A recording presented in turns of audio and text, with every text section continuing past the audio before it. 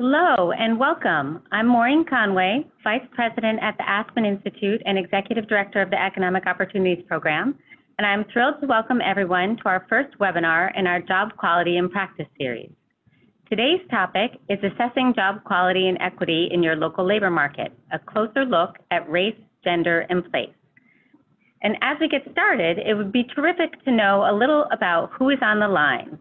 Please let us know where you're calling from and what kind of organization you work with. I'll pause for a minute while people respond to the poll.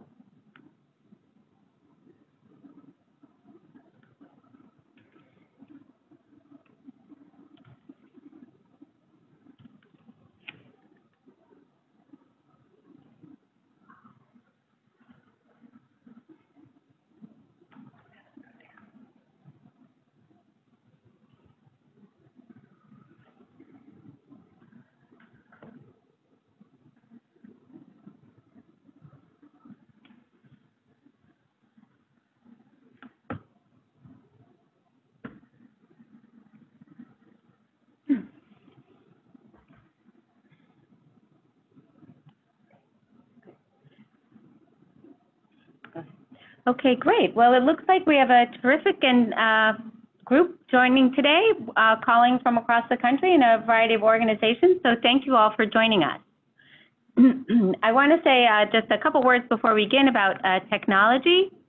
I just want to note that lines are muted, but for questions and comments, we ask you to use the question and answer box on the bottom of the Zoom window.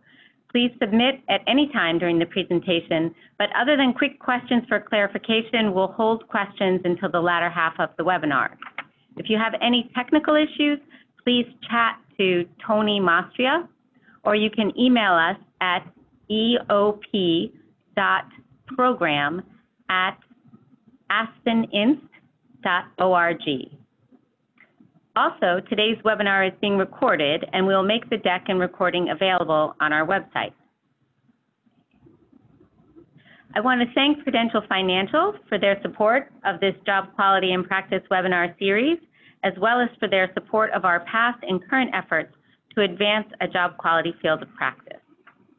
The goal of the Job Quality in Practice series is to support practitioners across fields, including workforce development, economic development, community development, finance, business advising, public policy, worker advocacy, and more, and to encourage them to address job quality in their work. In the coming months, we will be curating a set of job quality tools from a range of sources that can help leaders across these fields strengthen their focus on job quality outcomes and goals. We'll complement the tools with our webinar series to provide a forum to highlight innovative work and discuss practical approaches across disciplines. Okay, so why are we focusing on this issue of job quality and how job quality outcomes can be advanced in practice? This slide provides a partial answer from our perspective, but I'm also glad to note that we're not alone in our survey, in our concern about job quality. Gallup recently released a survey with a job quality framework and noted that less than half of American workers are in good jobs.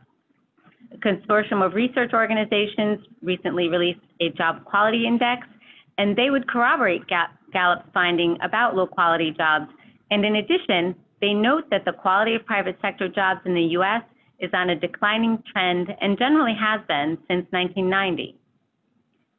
This, to make an understatement, is a problem.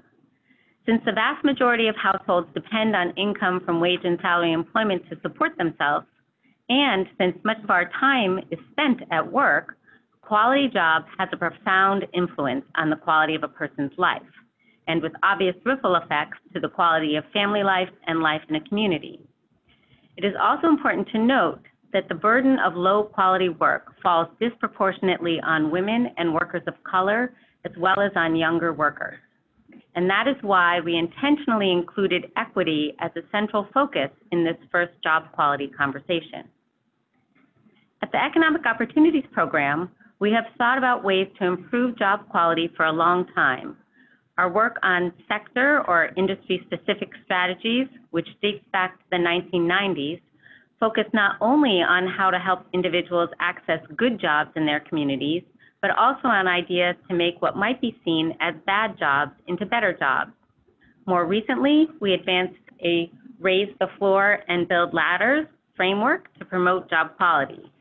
The idea is that while training and career pathways can help low-income workers advance economically, workers need basic economic stability in order to take advantage of these economic mobility strategies. The image here provides one framework for thinking about the components of job quality. There are other frameworks and definitions you can draw on as you consider what job quality means for the work of your organization. I mentioned Gallup earlier as one framework. The National Fund for Workforce Solutions, the Economic Opportunities Program's Job Quality Fellows, and others have also offered frameworks for thinking about job quality. If you look at the graphic, one thing you might note is that some of the elements of a quality job here are easier to find data on than others. For example, having a respectful supervisor or a manageable commute can be very important to job quality, but can be difficult to measure consistently across jobs. These are some of the complexities we need to be mindful of when we look to assess job quality. But today, we'll start with what you can measure, for, as the saying goes, what gets measured gets managed. So in today's discussion, we'll focus on how leaders across different kinds of organizations can take concrete steps to assess job quality and equity in local labor markets. What data sources and tools can you put to work? And how can we build race, ethnicity, gender, and place into our job quality assessments? And I'm pleased now to introduce my colleague, Jenny Weisbord, a senior project manager with the Economic Opportunities Program, who will be moderating today's conversation. Jenny? Thanks, Maureen. We have a terrific set of experts with us today. First, we'll hear from two research and policy experts on how they use data to think about disparities in job quality in a region. Chandra Childers is a study director at the Institute for Women's Policy Research, and Jeremy Greer is a co-founder and co-executive director at Liberation in a Generation. Then EOP Research Director Amy Blair will share the MIT Living Wage Calculator, a tool developed by Amy Glasmeyer, who was really hoping to be with us today but had an unexpected conflict come up. Amy will talk about practical ways to use this tool in your work to assess job quality. As Maureen mentioned, we'll leave time for your questions at the end. We'll be monitoring the Q&A box throughout the webinar, and we'll address those questions once all three speakers have wrapped up. It's now my privilege to introduce Chandra Childers, an expert on social and economic inequality by race and sex, whose work focuses on women and girls of color and job quality. Chandra will speak about how to use data to measure job quality and disparity in a specific place through a case study of her research on women's job quality in Mississippi. Good afternoon, everyone. I would like to thank you all for joining us. I will be sharing with you some of the research that I have done looking at job quality in Mississippi. The Women's Foundation of Mississippi approached us at the Institute for Women's Policy Research to discuss the development of a job quality index that would allow them to assess the overall quality of jobs in Mississippi, to assess whether there were substantial changes in job quality over the last decade, and to assess whether and to what extent all residents of Mississippi had access to good quality jobs. The following is a brief overview of our process in developing the Job Quality Index. So the first question is, what is a good job? What constitutes a good job? These are just some of the indicators that we came up with when thinking about what makes a job a good one. Wages, health insurance, retirement benefits, full-time, full-year employment, access to paid leave generally, paid sick leave in particular, opportunities for upward mobility, autonomy at work, having a safe work environment, and job satisfaction.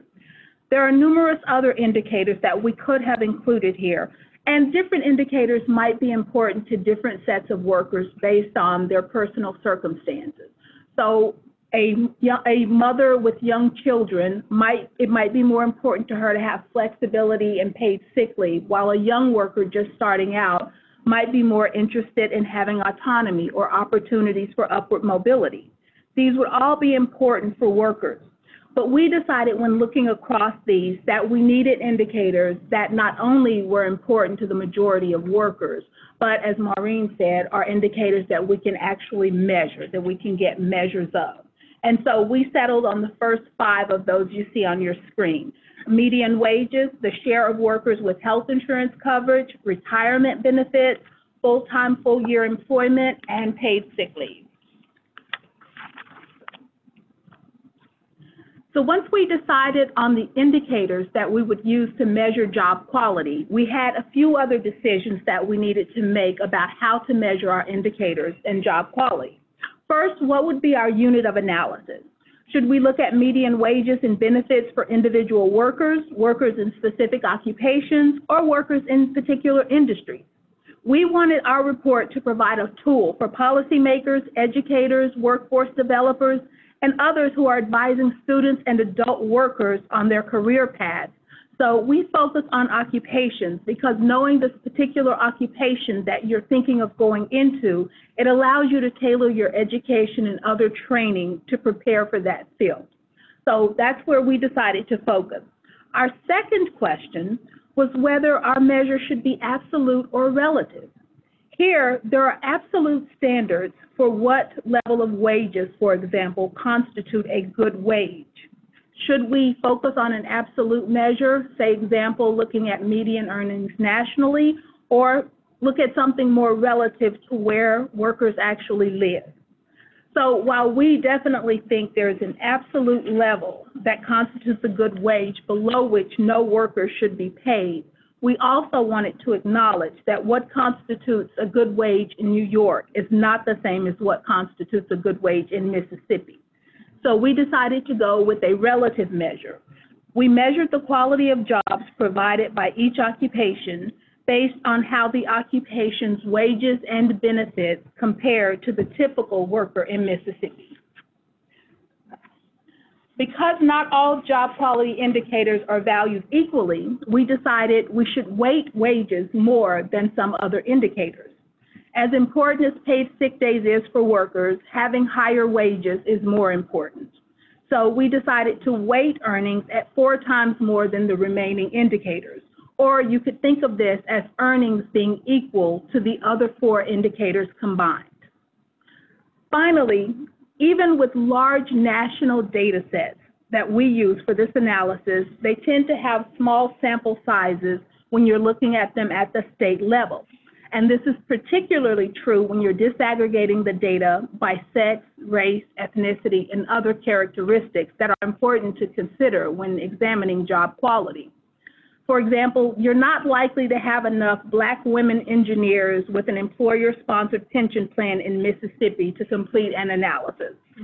So this required us to aggregate the data, and there are several ways that you can aggregate the data to get around the small sample problem. The most common method is to use multiple years of data. So for our analysis, we combined data for 2012, 2013, and 2014. This gave us a larger sample, but this sample was still not large enough for many of the detailed occupations that we wanted to consider. So we decided to use occupations at a more aggregate level as well. So, for example, instead of looking at separately preschool and kindergarten teachers, separately from elementary and middle school teachers, secondary school teachers, and librarians, the data provides us, the Census Bureau and the IPMS provides us with a more aggregated, broad occupational group. And this combines those detailed occupations into a larger occupation called education, training, and library occupations. So this allowed us, both combining the number of years and combining detailed occupations, to really begin to look in depth at what's occurring within the labor market and job quality in Mississippi. We use these larger, more aggregate occupations, and where the sample sizes were large enough, however, we did still include data for those individual occupations that had large enough samples. And for those, we also provided information on median wages, whether job growth was increasing or the job was declining, typical education that's needed for workers in those occupations, as a way to provide the detail that people need as they're beginning to plan moving forward.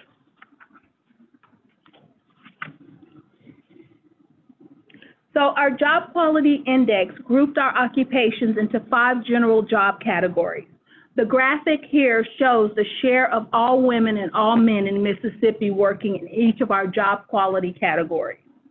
So first, at the top, you can see the best job quality category. This is a really small category with less than 5% of men and just 2% of women working in these occupations in Mississippi. But men outnumber women 2 to 1.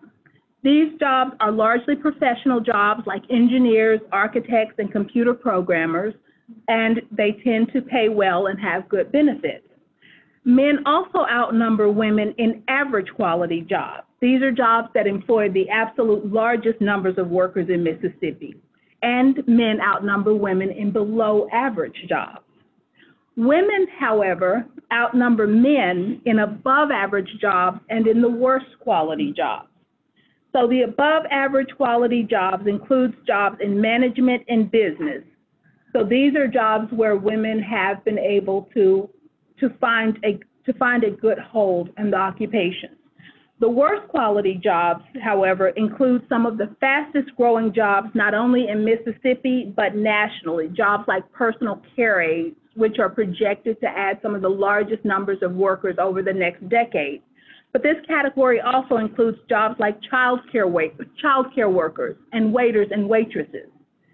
These worst quality jobs employ almost 1 in 5 women in Mississippi and more than 1 in 10 men. So since such a large share of workers are in these occupations, let's look at them a little more closely. So here we have our 5 job quality categories along with the median earnings for workers in each of the categories and the share of workers in each with each of our benefits. First, there are large differences between better and worse quality jobs, as you can see.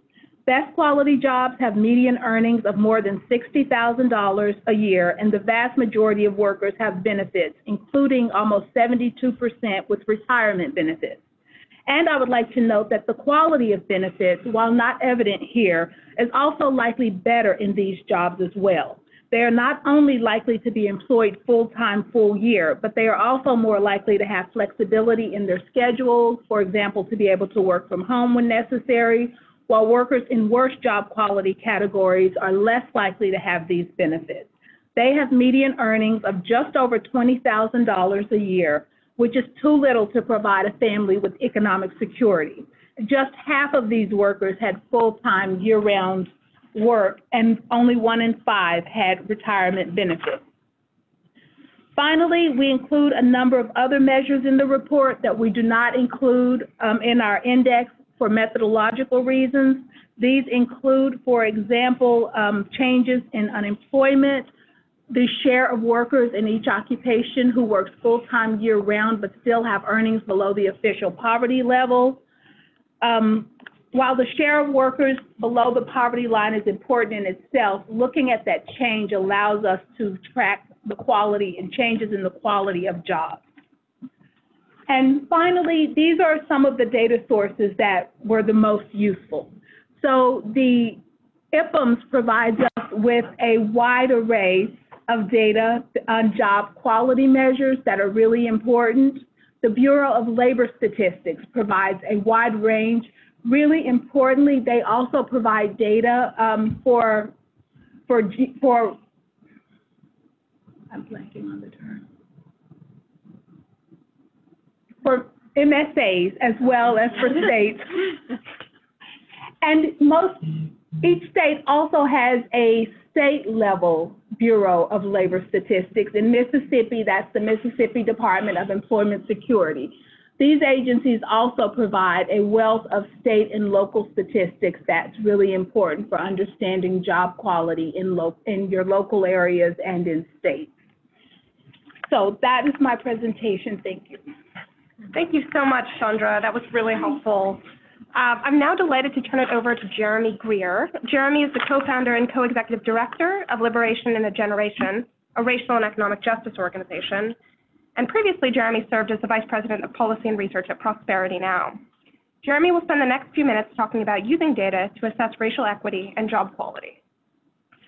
Thanks, Jenny. So I don't have a PowerPoint slide, but I'm going to talk a bit about kind of my evolution in doing policy work, of applying it to this issue of job quality, and kind of give you so maybe as walking through that journey with me, maybe you'll catch some of the kind of shifts in my thinking and could hopefully inform some of the shifts in yours. So I started my career doing community organizing in Columbia Heights here in Washington, D.C. And after doing that, while I was there, I noticed I was there in the early 2000s, there was this real clash in the community. Those of you who know DC well, Columbia Heights used to be a very, I think what people would call impoverished neighborhood, a lot of Black and immigrant community. And if you go there today, it does not look like the community that I worked in 2002. There's a lot of, it's been hit by what we call gentrification. And I was kind of there at ground zero. So I started to have all these questions and really observe this clash between economic forces and race. I took that curiosity into the work I was doing at the Local Initiative Support Corporation and later Prosperity Now. And I was working around policy issues that I would put in one category, and I'll talk about the other category in a moment. But the category is really in how are we going to create opportunity for people to participate in a system that really doesn't exist for them, right? The economy, through the lens that a lot of people look at, exists to, spark growth, to really enrich those in the economy that are really controlling it, but really isn't meant for workers. I don't ascribe by that view, but that's the kind of framework which I found myself working in. And really struggling with the limitations of that, because it's hard to center people in a system like that. And then I started talking to some folks who really took the other viewpoint of that, that actually the economy should be centering people and asking, how does the system work for people? How does the system exist to work for people?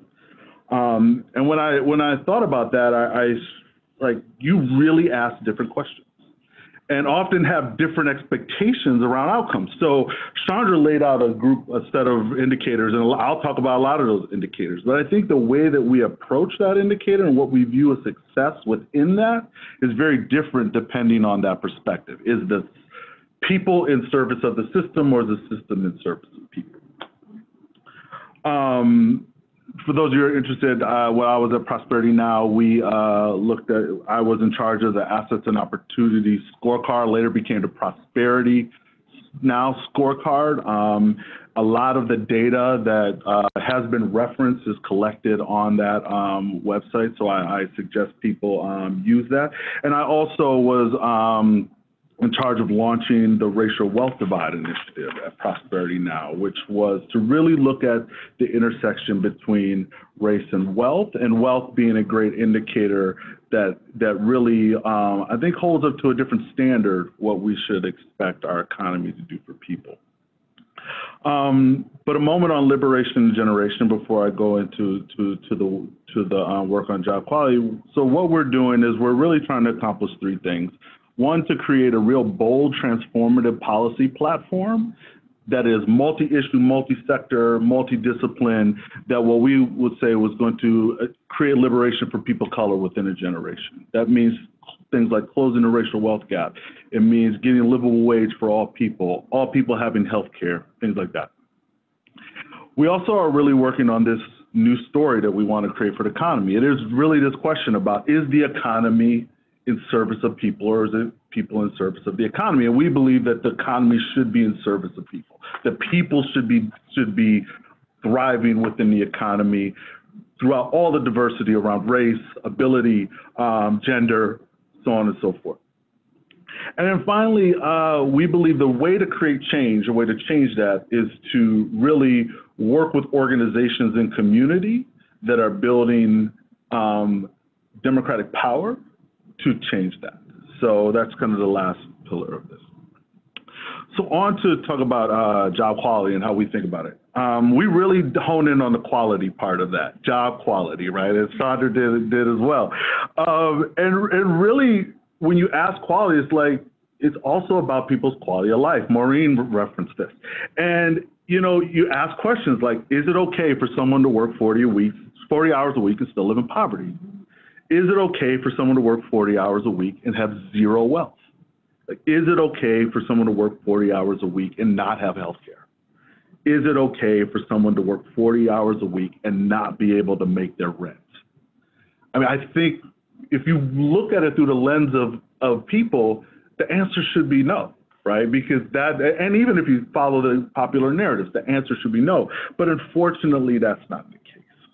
I'm not going to go deep into the metrics because Chandra mentioned a lot of them. Wages, right? Do people have wages? Do they have a suite of benefits? Do they feel security when they go to work? Like, those are the things that people care about. On wages, National Income Housing Coalition just did a study recently and found that you cannot live in any state in the union and earn a minimum wage and pay your rent. There is no state in which someone can do that.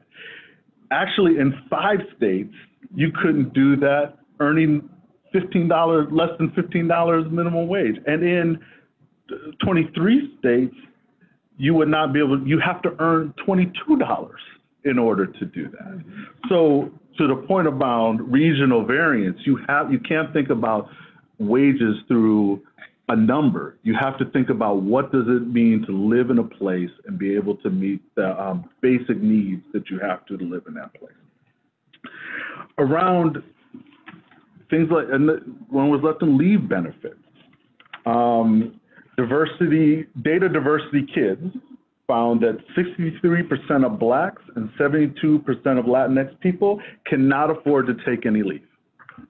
So there we know that there's a big discrepancy there around leave. And then finally around retirement and medical, the Urban League in its report on the state of Black America documents a really wide gap in retirement leave benefits for Black households and white households. So we know that we have all these problems, and what I would say is around the scale is that the answer to the questions of success should be either 100 or 0. It should be 100% of people have a livable wage. That should be success. That should be the metric of success. That 100% of people have access to retirement and healthcare benefits. So when you look at it, again, look at it through the lens of people, you think about what success looks like really differently. A few points before I close. One is, in order to get this, and Chandra mentioned it, we really have to do a better job around disaggregating data. And not just disaggregating by race and ethnicity, that's important, but also disaggregating among genders within the racial groups. Because what you find is there are huge, as Chandra mentioned, huge discrepancies in gender. And for example, in the Insight Center for Community and Economic Development just did a study around millennial wealth and found that Black millennial women are doing far worse than any other demographic on the wealth metric. So it's why it's so important to disaggregate data. I mentioned some sources, but I'll mention a few more. So Prosperity Now, of course, the Economic Policy Institute also does a great job around looking at issues around job quality and race. The Institute for Policy Studies also does a really great job looking at income and wealth inequality by race. And I mentioned the Urban League State of Black America. That's an annual publication that the Urban League does every year. And a new resource, the Black Census, which is done by Black Future Labs, which has polled Black people across the country to gauge the things that are most important to them. And there's really rich data there. And then I'll mention another one, the Kirwan Institute at Ohio State is also a place that does really great research on the racial wealth gap. In closing, again, I'll say that this is really, when you think about job quality, we tend to think of it as an empirical issue, but really it's a moral and ethical issue. because it really, again, it depends on if you believe that the system should be working for people, you ask a different set of questions and you tend to get to a different set of outcomes. And then I think we have to come to terms with in this, that there may not be a win-win. And when there isn't a win-win, that question tends to get answered on moral, ethical, and sometimes political boundaries. And we have to be willing to wage into those, because sometimes you're not going to see the return on investment for the employer, but it still might be the right thing to do. Okay, I'll stop there. Thank you. Thank you, Jeremy. That was terrific. Now we'll turn to my wonderful colleague, Amy Blair, our Research Director at the Economic Opportunities Program. Amy will be sharing the MIT Living Wage Calculator and explaining how we use this tool to measure job quality in a local labor market as part of our work at EOP. Thank you, Jenny, and really happy to be on the webinar. I'm standing in for Amy Glassmeyer at MIT, so I want to warn any other Amy's who might be listening out on the webinar that you might be next. You might be tapped. But Amy asked me to communicate how much she really regrets not being able to participate today. She was asked at the last minute to present a career award in geographical sciences by the American Geographical Society to a longtime colleague. And so she really looks forward to other opportunities to join in on this conversation on behalf of the MIT Living Wage Calculator. I'm probably a pretty good stand-in because I use the Living Wage Calculator every day in my work and have been in and out of it in terms of just trying to make sure I understand how it works. And anyway, so we'll keep going. Some of these slides are Amy's slides from MIT, and some of them are slides that we use here in our Economic Opportunities Program work. And you'll see on this slide, there's the website address for the Living Wage Calculator. The calculator was created for use in policy advocacy by Amy and her a cadre probably of graduate students at MIT during the Great Recession when unemployment was super high and wages were really sliding. The original funding for the calculator came from the Ford Foundation, and Amy describes operating it in recent years on a very shoestring budget. But the tool is used on average about 150,000 times per month by unique users, by a wide range of organizations, individuals, government agencies, other academics, and even businesses. We appreciate the tool here in EOP at Aspen because it's nonpartisan, it's transparent in terms of the data that drive the calculations, and I'll talk a little bit about that. And it covers the whole U.S., using a standard methodology, so you can go to it and count on being able to get the information for a location that you're interested in using. And in our case, doing work across a number of communities, it's helpful in the sense of being able to know that it's going to be there. So you can forward. So living wage is defined in the calculator as what's the wage that's needed to cover basic family expenses and taxes. You use the calculator to estimate a living wage that's needed to support different family composition and size. So for example, the number of working adults, the numbers of children in the home, and living wage is calculated for different geographies using the tool, which makes it really helpful for understanding communities and how they differ. You can calculate living wage for a county, for a metropolitan statistical area, for a state-defined region, and at the state and national level. The calculator assumes that workers work year-round, which is 2,080 hours per year, and the values are reported in 2018 dollars. So the calculator includes estimates for cost of living based on expenses for housing, food, childcare, transportation, a budget for other necessities needed by an individual and a family, and their taxes. This slide is really helpful because it shows the actual data sources that MIT is using in the calculator and that are going into the calculation. So as I said previously, the calculator gets about 150,000 unique users every month. It includes employers, government agencies, I should have said this, a lot of different types of business. People working at different levels in a business, HR, as well as corporate offices, union representatives, workforce and social service program operators, and individuals. So we can go forward. So this is a screenshot of the first page that you get to on the calculator. You'll see you choose a state. So when you choose a state, You can get data for the state as a whole as the next step, or you can select a county, a state-defined region, or an MSA, depending on how the state aggregates their data. How the state organizes their political jurisdictions that report in that way. So I chose to look at the typical expenses for New York and the Buffalo, Cheektowaga, Niagara Falls MSA, which I'm going to call Western New York. And here's what you can see. This chart is showing you the estimate of typical expenses in the region.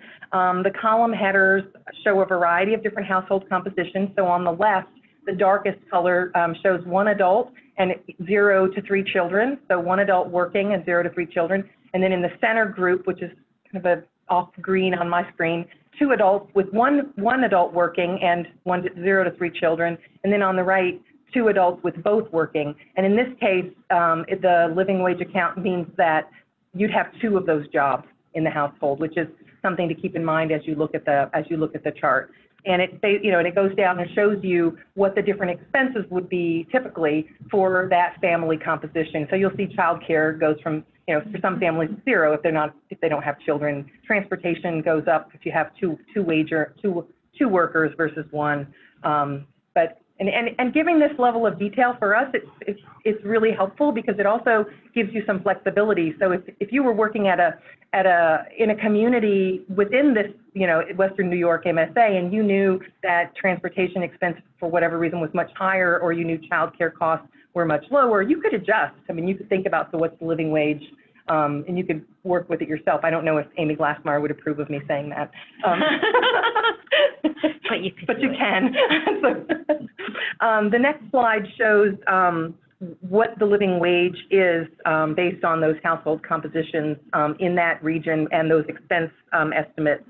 So what you have here are 3 rows. One is the living wage, which is what's required out of a job to support the set of expenses that we saw on the last slide for the different household compositions. The bottom row is the minimum wage that the official minimum wage in Western New York, which is $10.40 an hour. And then the center row is the poverty wage, which is the wage that is used it's the HHS poverty threshold that's used to determine eligibility for an individual and family for public benefits. So you get that, okay. So how we use the tool is, you'll see, you can keep going forward. We've put together a chart of current jobs in Western New York to show whether they are good jobs, good paying jobs, based on the living wage calculator for Western New York. And each of these boxes represents the amount of employment in a major occupation category in Western New York. So you'll see down on the lowest row, the black box that's very big, sales and related occupations. It pays $27,050 a year. Living wage for 1 adult and 0 children is $24,378. So median wage in that occupation in Western New York, and all the occupations can support 1 adult and 0 children. Again, remembering that Western New York has a minimum wage of $10.40 an hour. So I'm going to keep going because I don't want to slow down. So you can look at it, you can use the minimum wage to look at much finer levels of disaggregation in occupation data as well. We use the BLS data set, employment projections here. We've pulled out the top 25 occupations with the most net new jobs. We define that as jobs that are growing in number, not in percent. As Chandra was saying earlier, jobs that are growing in high numbers are waiters and waitresses, personal care aides, and you'll see them down on this chart, like food serving workers and waiters and waitresses.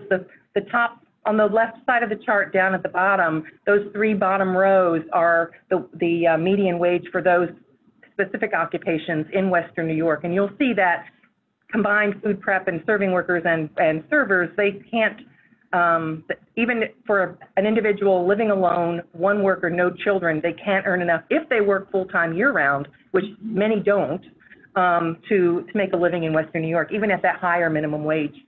And then personal care aides, they can earn enough to support themselves, but if they have a child, they no longer do. So this is something else you can do with this kind of information from MIT, and you can go to your own state bureau, your state agency will publish Bureau of Labor Statistics data disaggregated for different, for MSAs, counties, and you can match these things up with the living wage data. And it is, I think, a very compelling discussion base for local conversations about a variety of things. So back up, we want to go forward, the future jobs in Western New York. So this is looking at, again, back to the major occupation categories, not disaggregated by specific occupations, but this is the future 2026 all employment in Western New York, and you'll see that the black boxes, 33% of all employment in 2026 in Western New York does not pay enough for a living wage for 2 adults and 2 children.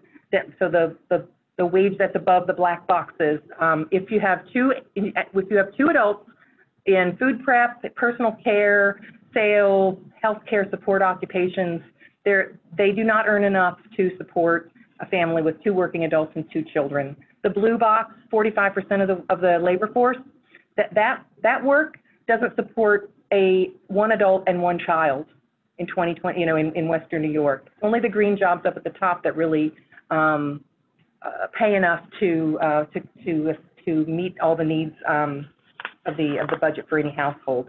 So back to, I'm going to go. So Amy Glassmeyer has done some work with the living wage calculator looking at counties across the U.S. And she has found, her research shows using the calculator that 97% of Americans live in counties where the living wage is higher than the minimum wage. So what you need, so 97% of all people live in a county where the minimum wage is not enough to meet the living wage.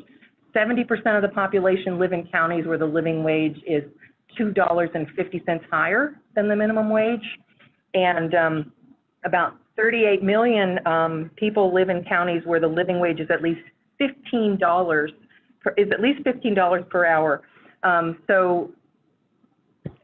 we know that 12% of the population doesn't live in counties where the minimum wage is $15 an hour, which is pretty rare.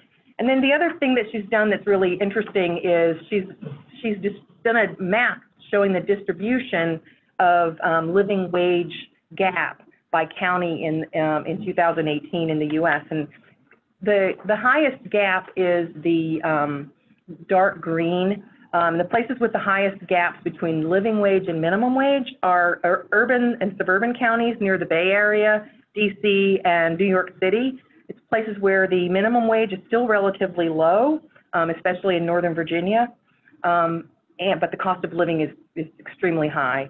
And then in places where minimum wages are above the living wage are almost entirely in rural counties in states that have raised the minimum wage. So you can see that those policy changes really help people living in rural areas. When the state raises the minimum wage, people living in lower cost areas really stand to benefit from that. And that's in places like Washington State, Eastern Oregon, Northern California, rural, not the Bay Area city, and the Central Valley in California. So I ran through a lot of information. I hope that's all I have for now. Thank you so much to all of our terrific speakers. I want to open it up for questions now. And thanks to all of you who've already submitted questions via the Q&A chat box. And again, because of the size of the audience, attendees are muted, so please use that Q&A box at the bottom of your Zoom window. And if you're not seeing the Q&A function, move your cursor down and it should appear for you. So here's the first question for our panelists. I want to know how to have these kinds of conversations with our local workforce investment board, as well as the city and county administrators for economic development and our newly elected mayor. How do you communicate with policymakers about job quality data?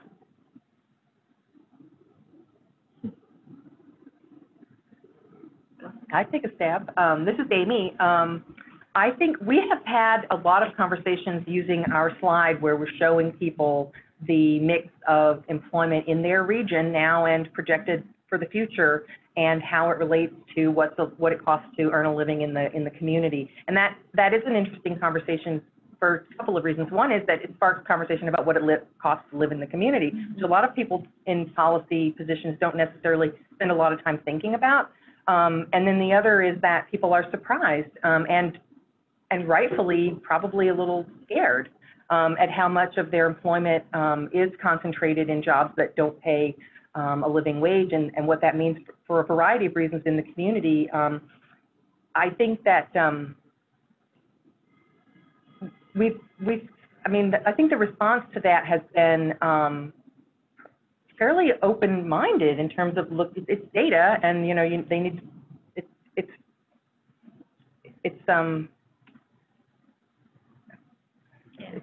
I'll just stop. Yeah.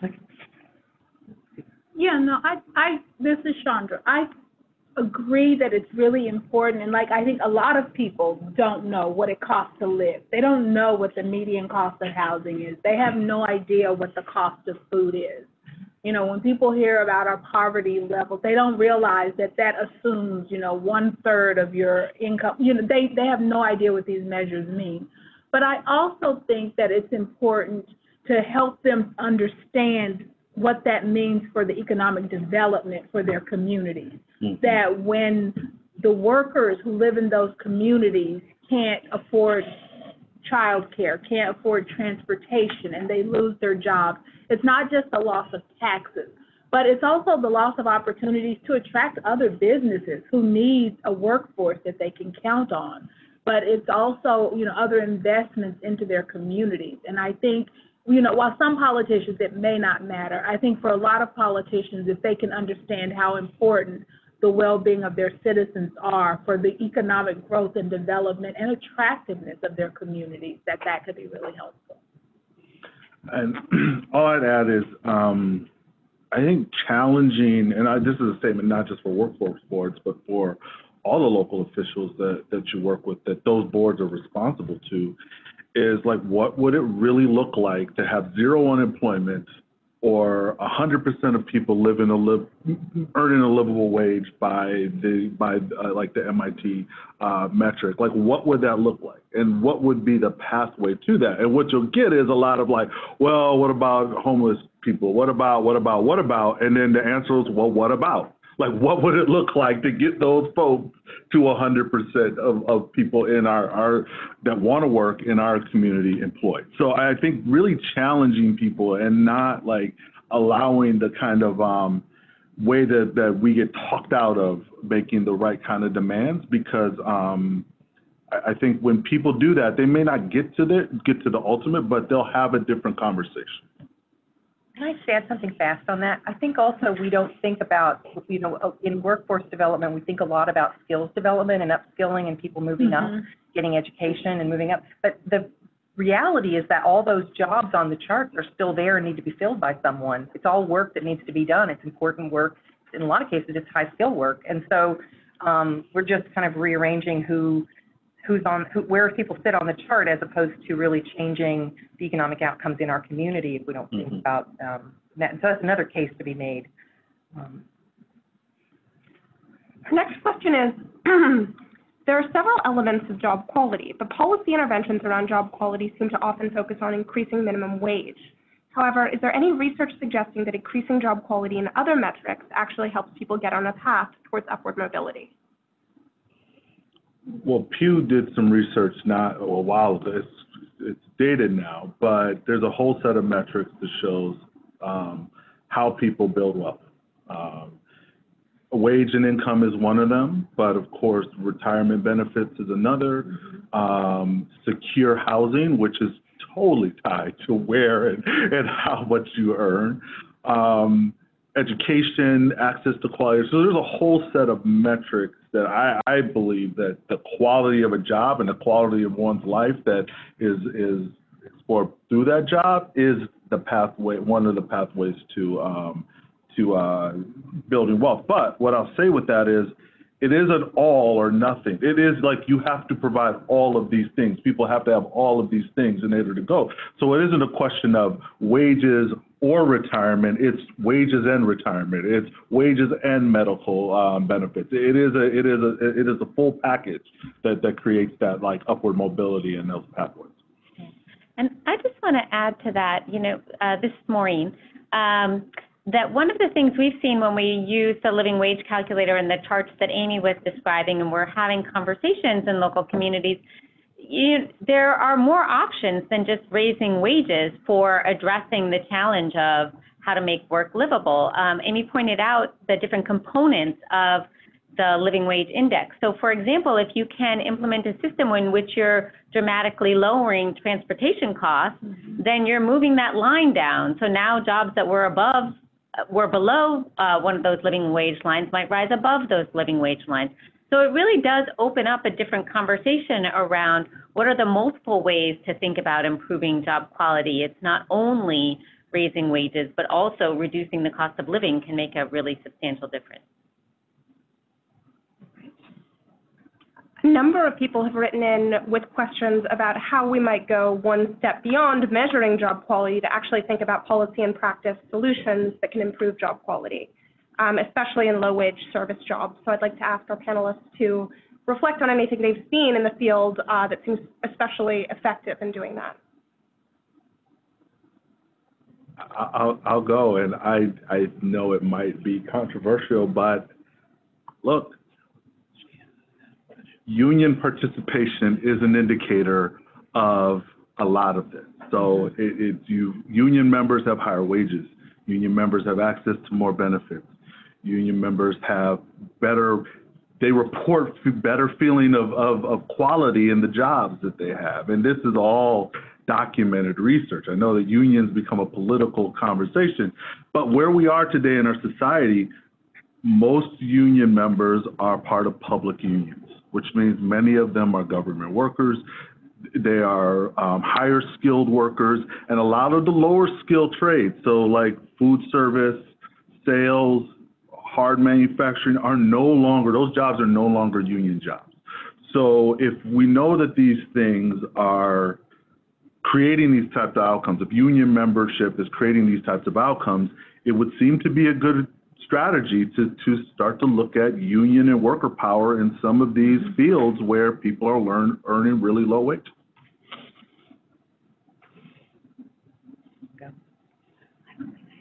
So I think we've also seen some examples of communities, and we have seen examples of communities that are working on scheduling legislation, so fair scheduling legislation, trying to develop, policy framework around workers getting a minimum number of hours and that their schedules are giving them to them in advance so that they can plan and be able to bring themselves to work on a schedule that they know in advance. And we've also seen work around trying to,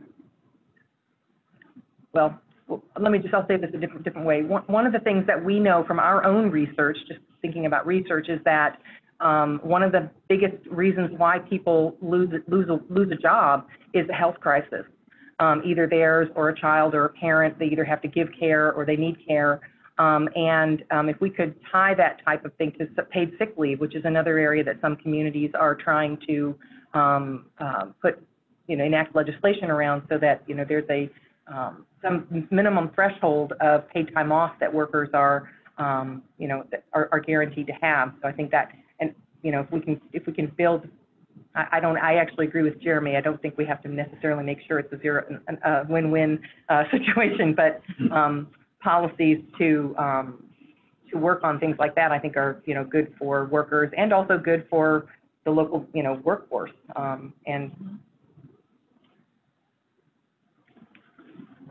Great.